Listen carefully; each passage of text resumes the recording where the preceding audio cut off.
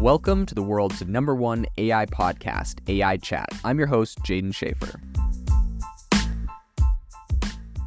Make sure that you go to aibox.ai, link in the show notes, to join the waitlist for our new AI platform. We're going to be launching an incredible platform that allows you to build anything you want with workflows in AI. So you're able to chain together ChatGPT and image generators and audio generators to make really powerful apps for your organization, or you can host them on our marketplace and actually generate royalties from them. So make sure to go to aibox.ai and join the waitlist. In addition, if you like the podcast, if you could do me a massive favor and please leave us a review on Apple or Spotify or wherever you listen to your podcast. This helps me be able to get better guests on here as they check the reviews to see how you guys are liking it. So if you could please do that, I would really appreciate it. This week in AI news, a lot of people have been talking about an open letter calling for caution on AI, saying that there is a nearly 10% chance of it leading to extremely bad outcomes, even human extinction. So today on the podcast, we're going to talk about who is talking about this perspective,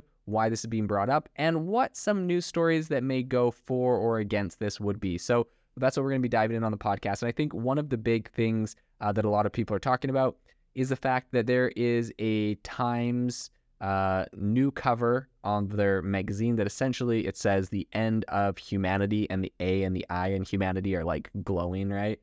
And it's kind of funny. Some people have done some, and well, yeah, then below that it says, how real is the risk? But in any case, some people have done some memes that says like how it started versus how it's going, and how it started is the Times magazine article that has like a ChatGPT conversation on the front of it, and then versus how it's going is now this like, the end of humanity. So people are saying, that escalated quickly of the public sentiment of, wow, ChatGPT is so incredible and powerful, to, oh no, it's going to literally end humanity. So the reason this is being brought up is because according to Time, many AI researchers believe that essentially developing these high-level AIs could have a 10%, nearly 10% chance of, could include bad outcomes, including, human extinction. And it's interesting because I think that there was last summer a group of around 550 AI researchers that were surveyed, and about half of them thought that if built, high-level like AI would be able to lead to impacts that had at least a 10% chance of being extremely dangerous. So this has obviously been a theme for quite a while, dating back to obviously at least last summer, but even, beyond that, this has been a concept that's been in AI for a while. Now, this is kind of interesting because, just recently, May 30th, the CEOs of essentially the world's biggest AI companies, alongside with hundreds of different AI scientists and experts, all kind of made a statement. They all, wrote a letter. And this has kind of been a common thing we've been seeing lately. But essentially in their, open letter they just released, they said, mitigating the risk of extinction from AI should be a global priority alongside other societal scale risks such as pandemics and nuclear war. So this was released by a California-based nonprofit, which is called the Center for AI Safety. And essentially the CEOs are what are, pretty broadly seen as the three biggest AI companies. So we got Sam Altman from OpenAI, Demis Hassabis of DeepMind, and Dario Amodei of Anthropic are all people that have signed this letter. And then also you have people like Geoffrey Hinton, who is essentially just acknowledged as being like the godfather of AI. Some people, claim, give him that name. And he also recently made headlines, I think last month, when he stepped down from his role at Google. And he did that as he warned of the risks of AI and what those pose to humanity. So this is something a lot of the top players in AI are saying. Now, there's two kind of sides to this debate that I do hear, and I'll let this is up to you where you want to sit on this debate. But a lot of people are saying, these big guys are coming out and saying that there's massive risk to AI, right? This letter here, it said this should be taken just as seriously as pandemics and nuclear war. So they're saying, this could be complete lights out. And so a lot of people are saying these are the biggest companies, and they are saying that to help or to pretty much signal to regulators to regulate it. And they would like to be included in that regulation conversation so they can make sure that their companies have the biggest lead. So that's the critique. And then, of course, there's other people that are saying, no, there are some real serious threats to AI, and these people are just raising awareness for it in a responsible way. So those are the two sides of the argument. There's definitely nuances. It's not so black and white, I would say. It's probably gray. There's probably an element of it. There's probably an element of Sam Altman, saying, hey, this is something we should all be thinking about and warning. But then there's also, like, undoubtedly, if this can benefit them, which it definitely can. We saw this exact same thing in crypto, where you had people like the CEO of FTX, Sam Bankman-Fried, who is essentially running a massive, like a lot of people are calling FTX a massive Ponzi scheme, where he was sucking in money. He was mismanaging it. It probably wasn't a Ponzi scheme. And of course, this is not financial advice. This is my own opinion for educational purposes, entertainment purposes only. But FTX was taking in a ton of money. They obviously committed fraud. Sam Bankman-Fried has been indicted for that. They were giving money to their hedge fund and back and forth without telling people. There was no corporate governance. There was all sorts of issues. But what's really interesting about this whole thing, his entire, cryptocurrency exchange collapsed. But what's interesting about this whole thing is he was very heavily involved. He went and testified before Senate committees before and was heavily involved in trying to write legislation and regulations around cryptocurrency, which many of which were benefiting his personal company. His parents were both prominent lawyers, and his girlfriend, the person that was helping run his hedge fund, so his girlfriend's father was a very prominent person in that regulatory space. So very interesting, and I hate to draw like conclusions or similarities between this, but you do see that sometimes when these biggest companies in an industry are working with regulators, it definitely does give you some pause for definitely reflection, right? Like, obviously, I'm not going to be like, oh, there's no issues in AI, there's no risks in AI that we need to be aware of. There are, but I would say take it with a grain of salt when it comes from the people that are currently the biggest in the space and benefiting and would benefit the most from some of this regulation. So the letter was also, there was another letter that was recently signed calling for like a 6-month pause on AI. That was kind of popular. Elon Musk signed that one, and then he right after that went and started his own AI company. So I'm not sure how serious he was about that. I think in a recent interview on it, he said, he's like, well, I just wanted it to be like, for the record, historically speaking, I signed on to that to agree with it. He's like, I know it wouldn't do anything, but just let the record show I called for a 6-month pause, whatever. So I don't think that really was that big of a deal. But I think this is important because right now we're having a lot of talk in larger circles. The G7 nations are going to meet later this week for their first meeting to discuss setting up global technical standards to put guardrails on AI development. The European Union's AI Act, which is currently being looked at by lawmakers, is likely to put some pretty similar standards for the technology in their countries. And so we kind of see countries, Italy completely banned ChatGPT because of privacy issues. We see countries taking completely different stands on this. So it's going to be interesting to see how that plays out. And at the exact same time, we recently, just a couple days ago, had Japan go in the complete opposite direction of Italy, for example, who banned ChatGPT for copyright and all sorts of issues.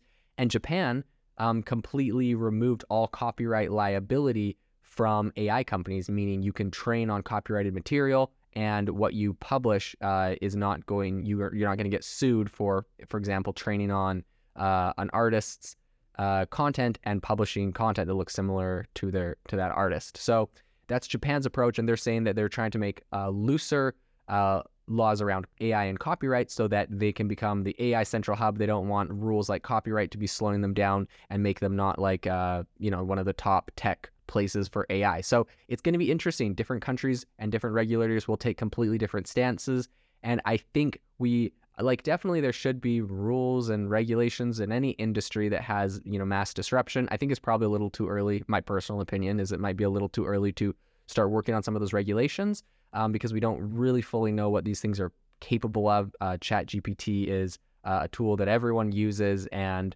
while it does have a lot of power for disruption, I don't think it's a complete game changer yet. I feel like it's more an augmenter, and maybe it gets to a place where it's a complete disruptor, replacing jobs en masse. Right now, I don't see that being the case, and so I think it's important that we look at what's happening and make sure we really know what we're doing before we start, regulating AI. Some people are criticizing, they're pointing to the fact that Kamala Harris, the vice president of America, who does not have any sort of background in technology, was recently put in charge of being in charge of like the AI czar for America, and she has no background in that. So, people are criticizing it, and to be fair to that criticism, I think we do really want to be careful who we're putting in charge of the regulations. I'm not completely opposed to the regulations on AI in any industry like this that has big potentials, but I think we want to be really careful that the people that are doing this know what's actually going on. The last thing we want is for a bunch of untrained bureaucrats essentially making rules that would impact us when they're uneducated on the topic. So I think that's just something to be aware of, my own personal opinion out there. And I also think this is interesting because it also comes at a time where there is a very big article or a very big news story that recently broke where essentially they said, so it was, they said that an AI drone simulation turned against the people running the simulation and was trying to kill them, essentially. So saying AI turned on the humans in this AI simulation. A lot of people were up in arms about this. A lot of people obviously alarmed about it. And I think it's interesting. There's been some updates to the story since, which I'll cover. But essentially what they said is that during a recent conference, a USAF, which is the United States Air Force Chief of AI Test and Operations, the name is Cole Tucker Hamilton. Essentially, he said that in a simulated test involving an AI-enabled drone, the AI drone, essentially it was given the task to go and eliminate a surface-to-air missile threat. But then he said it started to attack the human operator who occasionally prevented it from completing its mission. So Hamilton, he goes on to say that the AI drone developed unexpected strategies and targeted U.S. personnel and infrastructure, to put it lightly. And while this is likely just an engineering problem and not, unique to AI because this was a training simulation, obviously the headlines of, robots turning evil and destroying humankind and turning against people is pretty scary. Now, to be fair, a whole bunch of articles and, statements have come out from the White House and everyone else saying that he was misled on this situation and he misspoke and this didn't actually happen. Is that true? To be honest, I don't know. It very well could have been true, and now they're just trying to cover it up. Would I be surprised? No. But is this actually going to happen in reality? I don't know. I think if anything else, it's a great education. I don't think it's the end of the world. It's just a great educational experience to say, if you give an AI a mission, you need to make sure that there's always humans that can override it, and it has just rules set in place to defend those humans. Because essentially what happened, from my understanding of the situation, is that there's a simulation, an AI drone was told to eliminate something, and then there was a human operator that would sometimes prevent it from completing its mission by being like, hey, don't shoot now because of X, Y, and Z or whatever. And then so instead of just listening, it said, no, I'm just going to eliminate the human operator so I can go complete my mission, right? So obviously the problem is that it's coming up with creative ways to get its mission done. And we just need to make sure that we write into the code of these AIs so it's actually listening to us. So, I mean, is this bad? No, I think it's a learning experience. This isn't in live combat or anything crazy, but I do think it's something to be aware of. And of course, people have said that this whole thing never quite happened. So who's to say exactly what happened? But I do think it's interesting. So all of this being said, the last point I want to bring up is that there was recently a Times article that came out and it said that AI is not an arms race. And it has a couple arguments in this article that I think are really, really important. It's this whole article where it says the Time magazine, and the cover of it is the end of humanity. So it's kind of they put this on the front cover of Time magazine. So this is an argument though that I do think is really important to cover. So essentially they said that in their argument, they say, let's say I want to beat you in war. We both spend money to build more weapons, but without anyone gaining a relative advantage, in the end, we're spending a lot of money and have gotten nowhere. It might seem crazy, but if one of us doesn't race, we lose. We're trapped. Okay, so, right, it's it's a common arms race thing, right? So, we see the Cold War where America's building up a bunch of nukes, and so Russia builds up a bunch of nukes, or vice versa, I don't know. And we both have to build up nukes to show that we're the biggest and the baddest, and no one's going to bomb the other person because we both have tons of nukes and could annihilate each other. So now no one gets nuked. That's the arms race theory. But in reality, maybe we wasted a ton of money building these nukes that are never going to get used and we don't need them. But it's like, well, we can't stop building nukes, because if we stop building nukes, they'll have way more than us. And then technically they could annihilate us and we don't have anything to get them back with. And so then, by building up nukes, we strike fear into them so they're not going to do it. Okay, that's the whole arms race mentality and how why we spend billions of dollars on weapons that will never be used, hopefully. But Time Magazine says that the argument is different with AI. They say, notably, in the classic arms race, a party could always theoretically get ahead and win, but with AI, the winner may be advanced AI itself. This can make rushing the losing move. Other game-changing factors in AI include how much safety is brought by going slower, how much one party's safety investment reduces the risk for everyone else, whether coming second means a small loss or a major disaster, how much danger rises if additional parties pick up their speed, and how others respond. They say the real game is more complex than simple models can suggest, in particular if individuals' uncoordinated incentives lead to the sort of perverse situation described by an AI arms race. By winning, the winning move where possible is to leave the game. Okay, whatever. So then pretty much what they're saying is like, this is different than an arms race, because a lot of people are saying like, America should not slow down or regulate AI right now, because if they do, China will take the lead, or Russia will take the lead, or any of our geopolitical adversaries will take the lead and, beat us there. And I'm sure in Russia they're saying the same thing, and China maybe they're saying the same thing. And so it's interesting because there are a lot of countries right now that like Italy straight up just banned ChatGPT, and the EU is planning on ways to regulate AI. And so their argument here at Time is that maybe we need to go slower because it's not really an arms race. It's not the classic arms race example. So they're arguing against that and saying that by going slower, in my personal opinion, I believe it's still an arms race. I believe we're still arms racing against China. So I don't quite believe that, but I think it's important because I bring this up because if this is the front cover of Time Magazine, a lot of people are thinking this. This is the mentality of a group of people. And so it's important to be aware, where you sit on which side of this argument. And the last thing I want to bring up is something they said. They said that, and in the real world, we can coordinate our way out of such traps. We can talk to each other. We can make commitments and observe their adherence. We can lobby the government to regulate and make arguments. With AI, the payoffs for a given player can be different from the payoffs for society as a whole. Yada, yada. And they talk about how, Microsoft versus Google, and how, I don't know, in their argument, they say it's like hundreds of thousands of people standing on thin ice, and there's gold on the other side of the river. And if we all run across the river, it's going to break. And I don't know, they have a bunch of analogies. I'm not sure how valid they are, but I will say, perhaps they are. So, that's for you to have your own opinion on. You can go check out the article. It's called AI is Not an Arms Race, Time Magazine.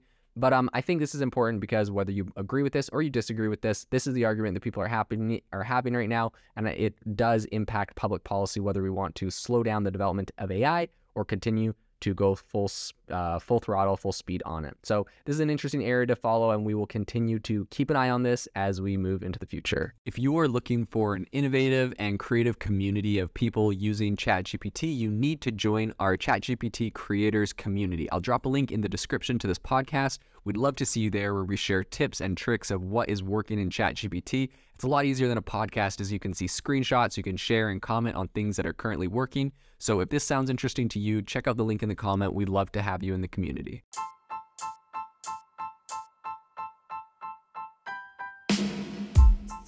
Thank you for listening to the AI Chat Podcast. If you enjoyed the podcast, I'd appreciate it if you rate me wherever you listen to podcasts. And if you're looking for an innovative group of AI enthusiasts, make sure you check out our Discord channel and also our Facebook community. It's obviously a lot more interactive than a podcast, where we can actually share software tools, prompts that we're using in everyday AI. I'll leave a link for those in the description below.